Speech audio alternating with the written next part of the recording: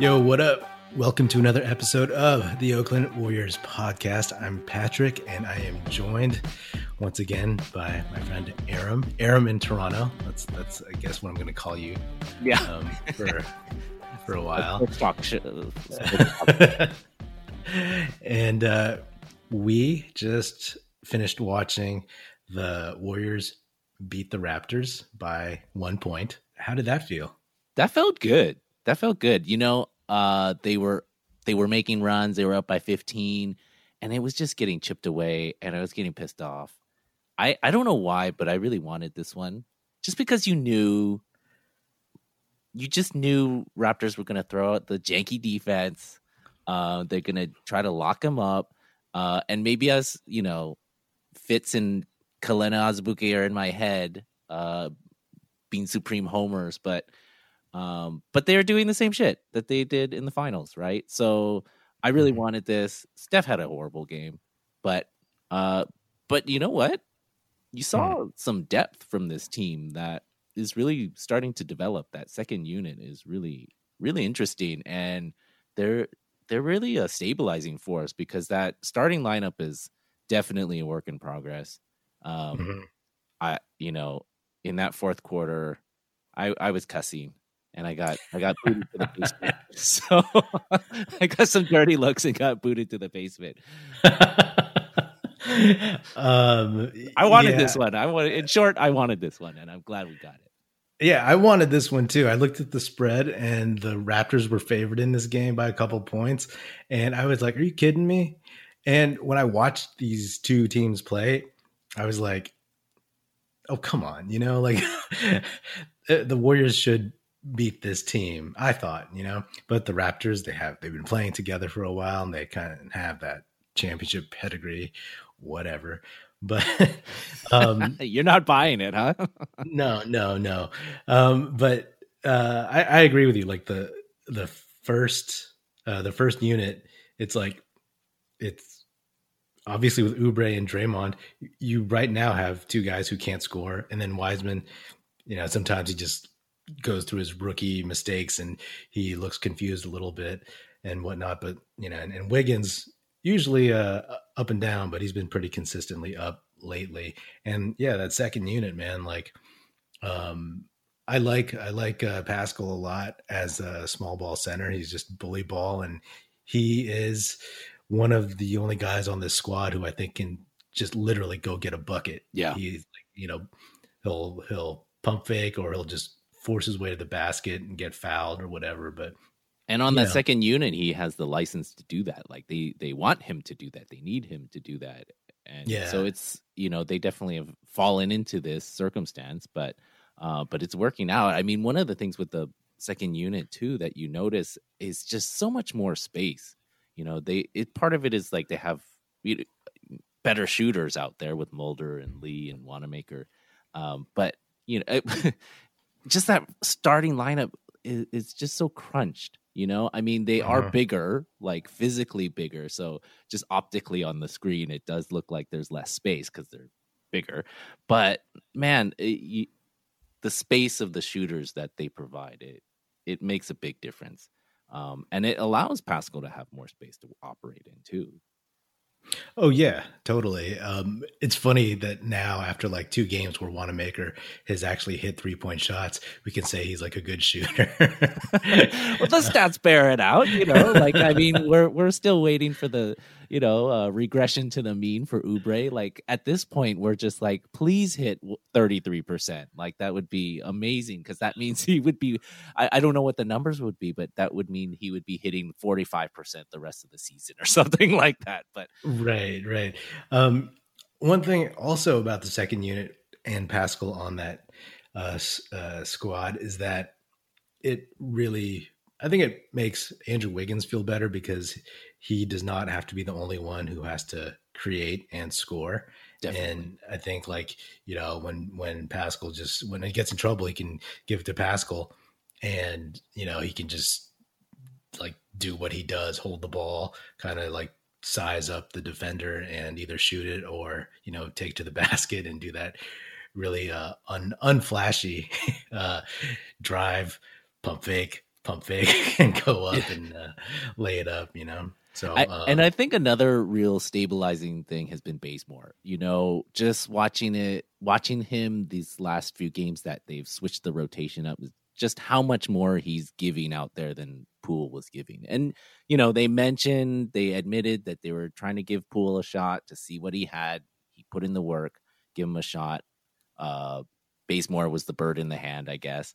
And, but man, a veteran presence, really stabilizing, and really helping make up for some of the issues with Oubre too. Yeah. So I'm really happy about this development with Bazemore too. So yeah. I mean, like, I don't think Bazemore was ever in the doghouse. I think it was just like, okay, you know, like you said, let's see what the younger guys got or some of these newer guys got, and let's see if we should pick up Poole's option. But then also let's see what we get from Lee and Mulder.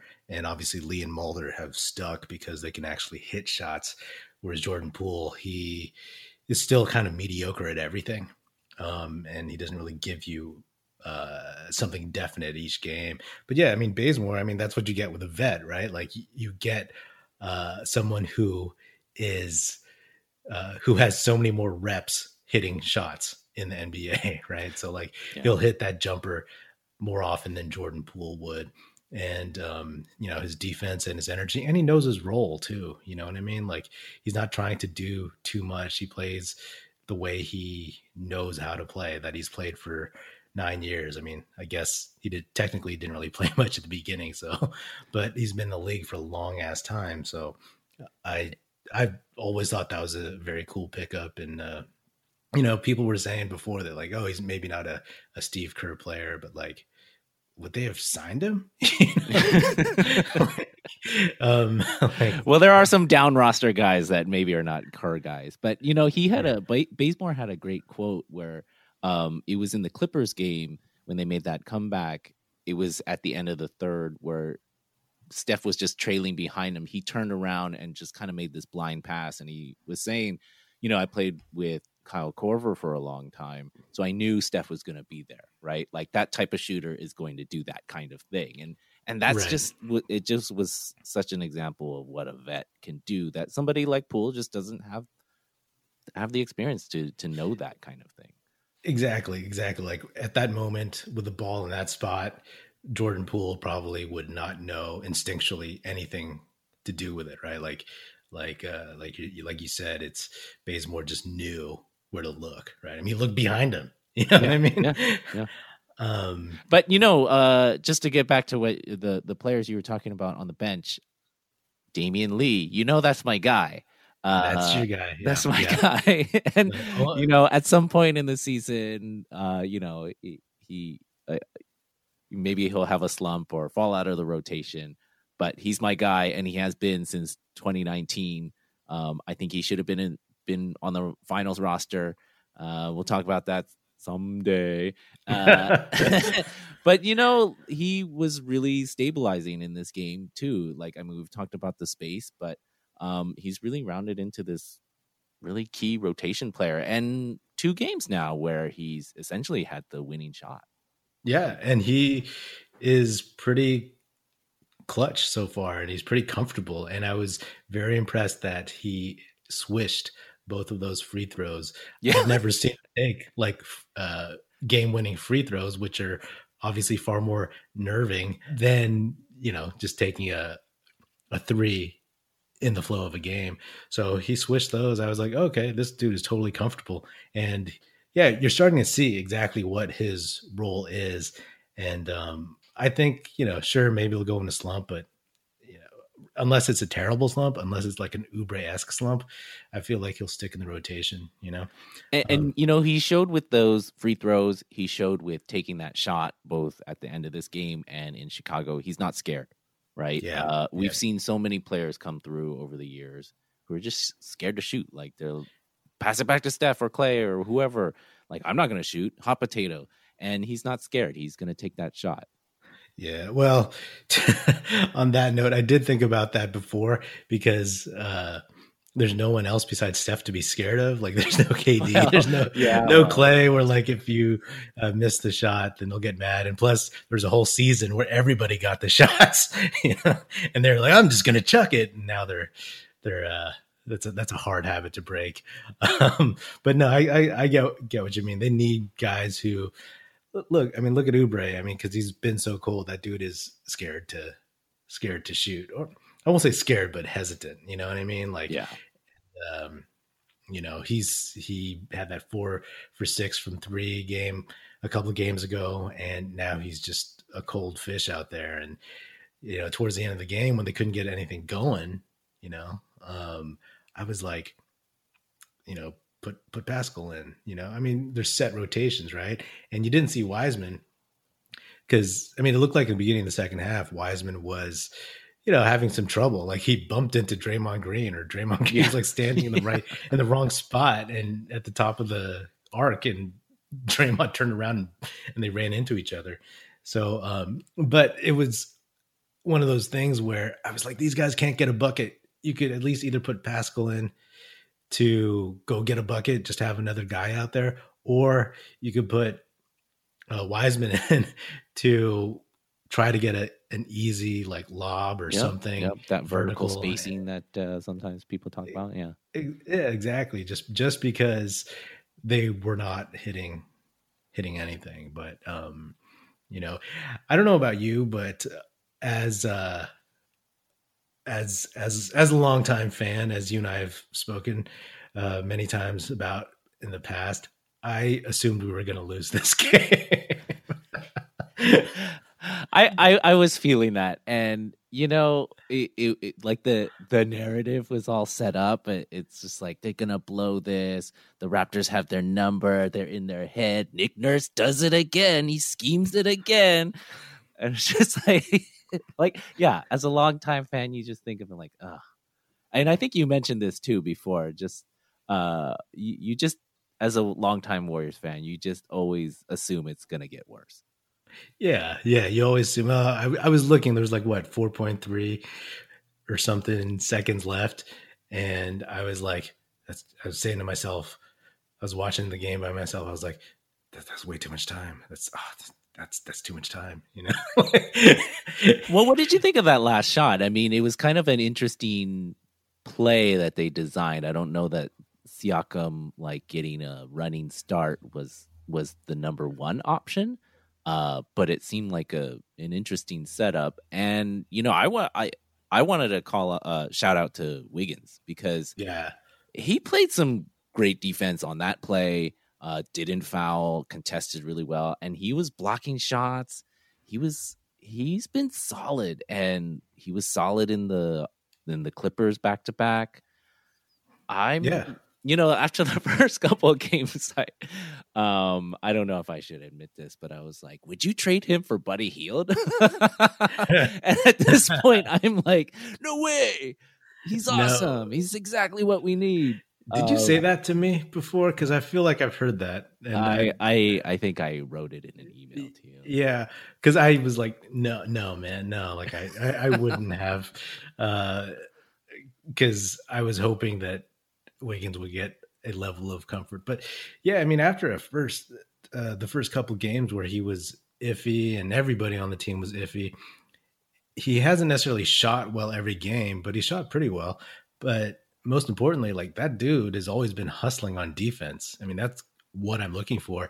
And what's weird? Like I look at this dude, this is going to sound kind of odd, but I'm like, oh, maybe he's like feeling like comfortable in his own skin, and not to get too kind of pop psychology ish, but he's like this he's almost like this child star that like didn't get to be who he really was. And now he doesn't have to be in the limelight, so he can just be him, and he's being him. He's like Daniel Radcliffe, he's like he's been a big franchise, and then now he's an adult and he can do what he wants.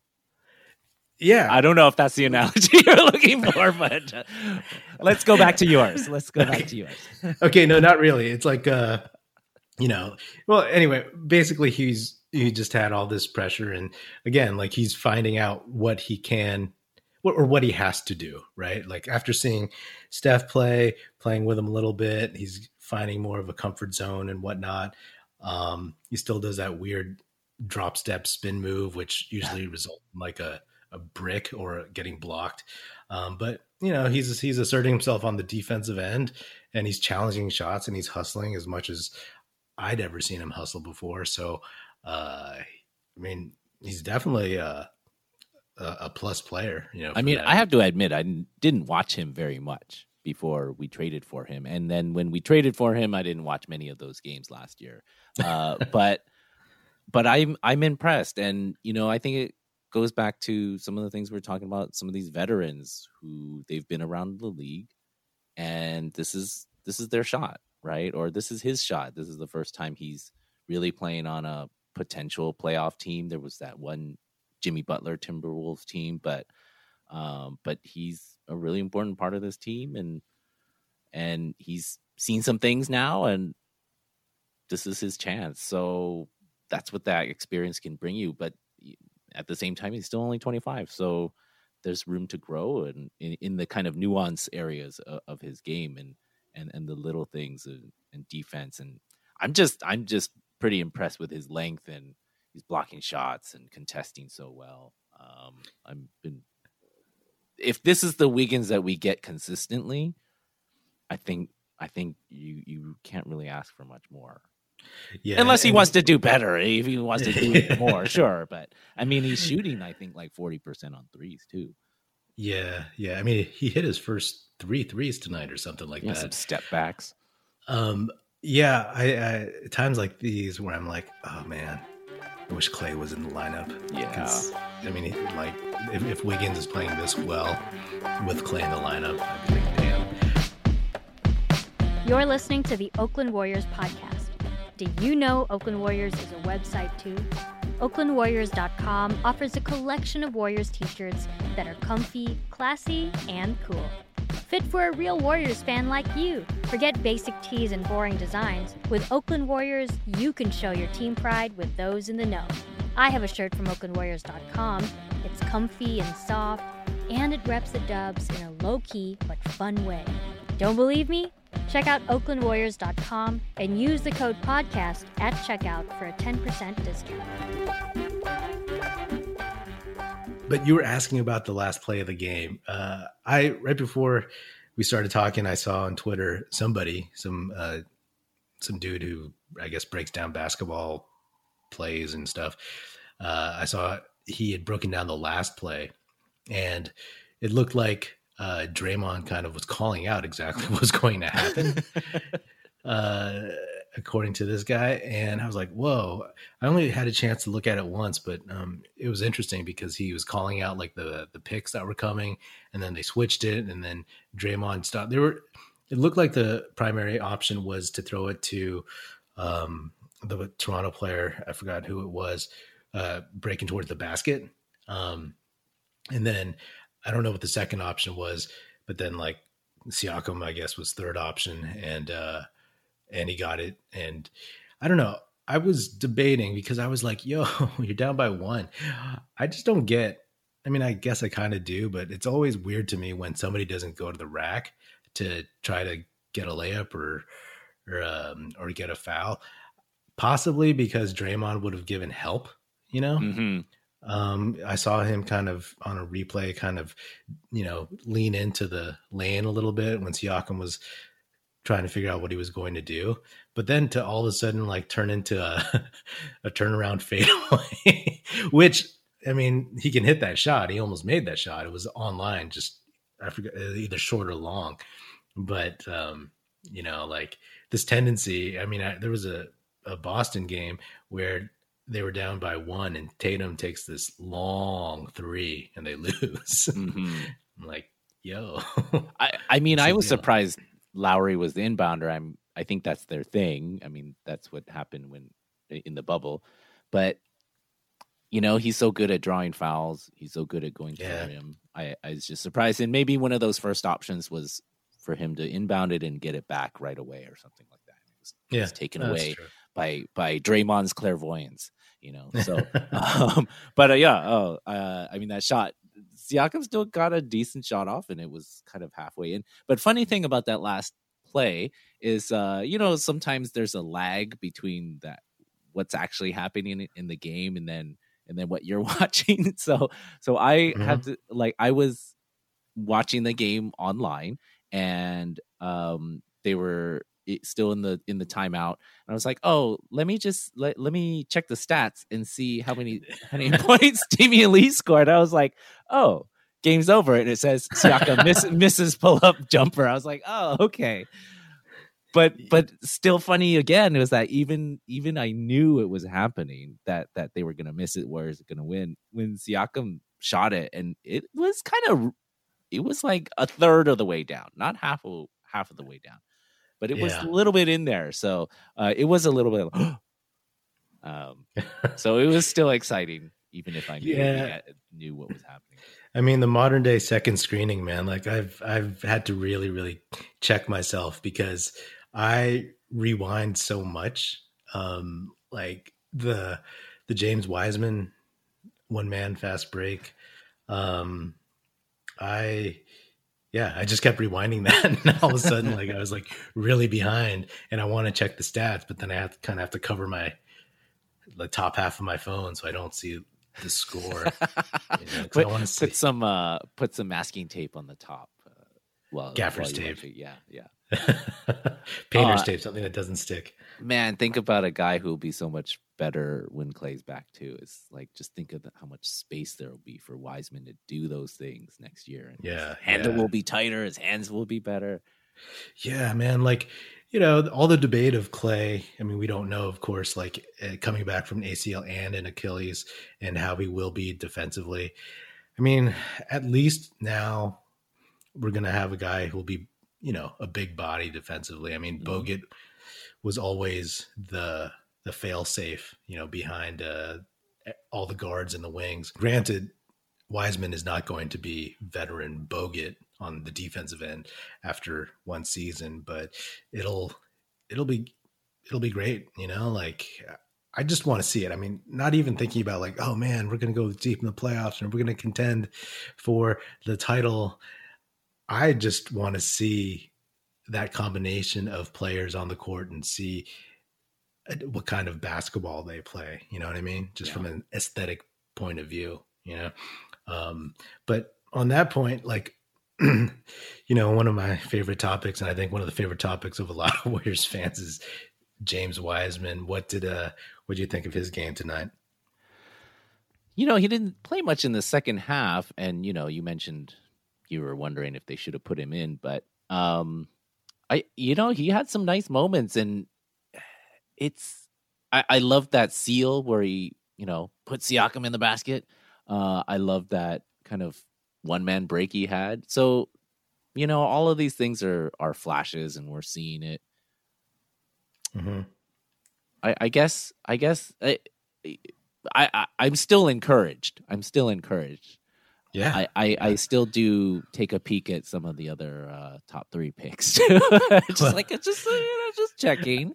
To your credit, you mentioned to me a couple days ago, you check LaMelo, and I'm like, he'll be good, but I'm very happy with Wiseman. And then LaMelo goes off for a near triple double and then a triple double, right? I'm still happy too. He's like I think he's the right guy for us. All of those things are going to like really tighten up his handle. His hands are going to get better. He's going to be dunking on people. He's just going to get tougher. He's 19 years old. He's going to get stronger. He's going to learn the little tricks of putting elbows into people's ribs and stuff. Mm-hmm. So I'm not concerned. He seems like a great prospect. So it's just lifetime Warriors fan, you just always you're expecting the worst, and you just and you look outwards and just think about all the things that could have been. So it's like he has a poor, mediocre game, and you're like, he's already hit his ceiling. like how's Denny Avdia doing? Yeah, I mean, his stat line was 17 minutes, 5 for 7, 7 boards, 10 points, 2 fouls. So that's not bad at all when he was in, and like he was effective. Just second half, like when they were getting blown out earlier in the season, it's like, yeah, let's play him as much as possible. But in these games where it's like, well, we need to close this game, let's put somebody in who we're sure can, not screw up on defense or wouldn't commit a ticky-tack foul or isn't going to bump into Draymond. You know what I mean? And I think it's showing an urgency from the coaching staff too, that if you're playing these good teams, you can get a win, you're just going to go for it. Yeah. And he's going to learn either way, whether he was playing or not. I think it's important for the young players to see these are the little things that it takes, right? Like, I think that's important. I'm not worried that he's not in during crunch time on these games. Oh yeah, no, not at all. And they need to win these games. Yeah. And I think it's like a perfect scenario. He's not going to sit and pout on the, he knows the deal, like they're going to go with someone that is more seasoned and, is better at closing out games right now, but like I did notice, in the previous game that, Wiseman tends to get frustrated. So hopefully, he doesn't let that like get the better of him and let it take him out of games and stuff. That's probably the main, if there were a red flag, it's not even red. It's like pink. Yellow. Yeah. But yeah, every game you see something that's like, yeah, okay, got it. Like show the fans a little something, and okay, ride the bench in crunch time. That's fine. I mean, the coast to coast thing where he made the read that Siakam wasn't going to, pick him up in the lane. And he just went, and literally like I said, I replayed that like several times. The dude he gathered the ball with his front foot still on the 3-point line. You know what I mean?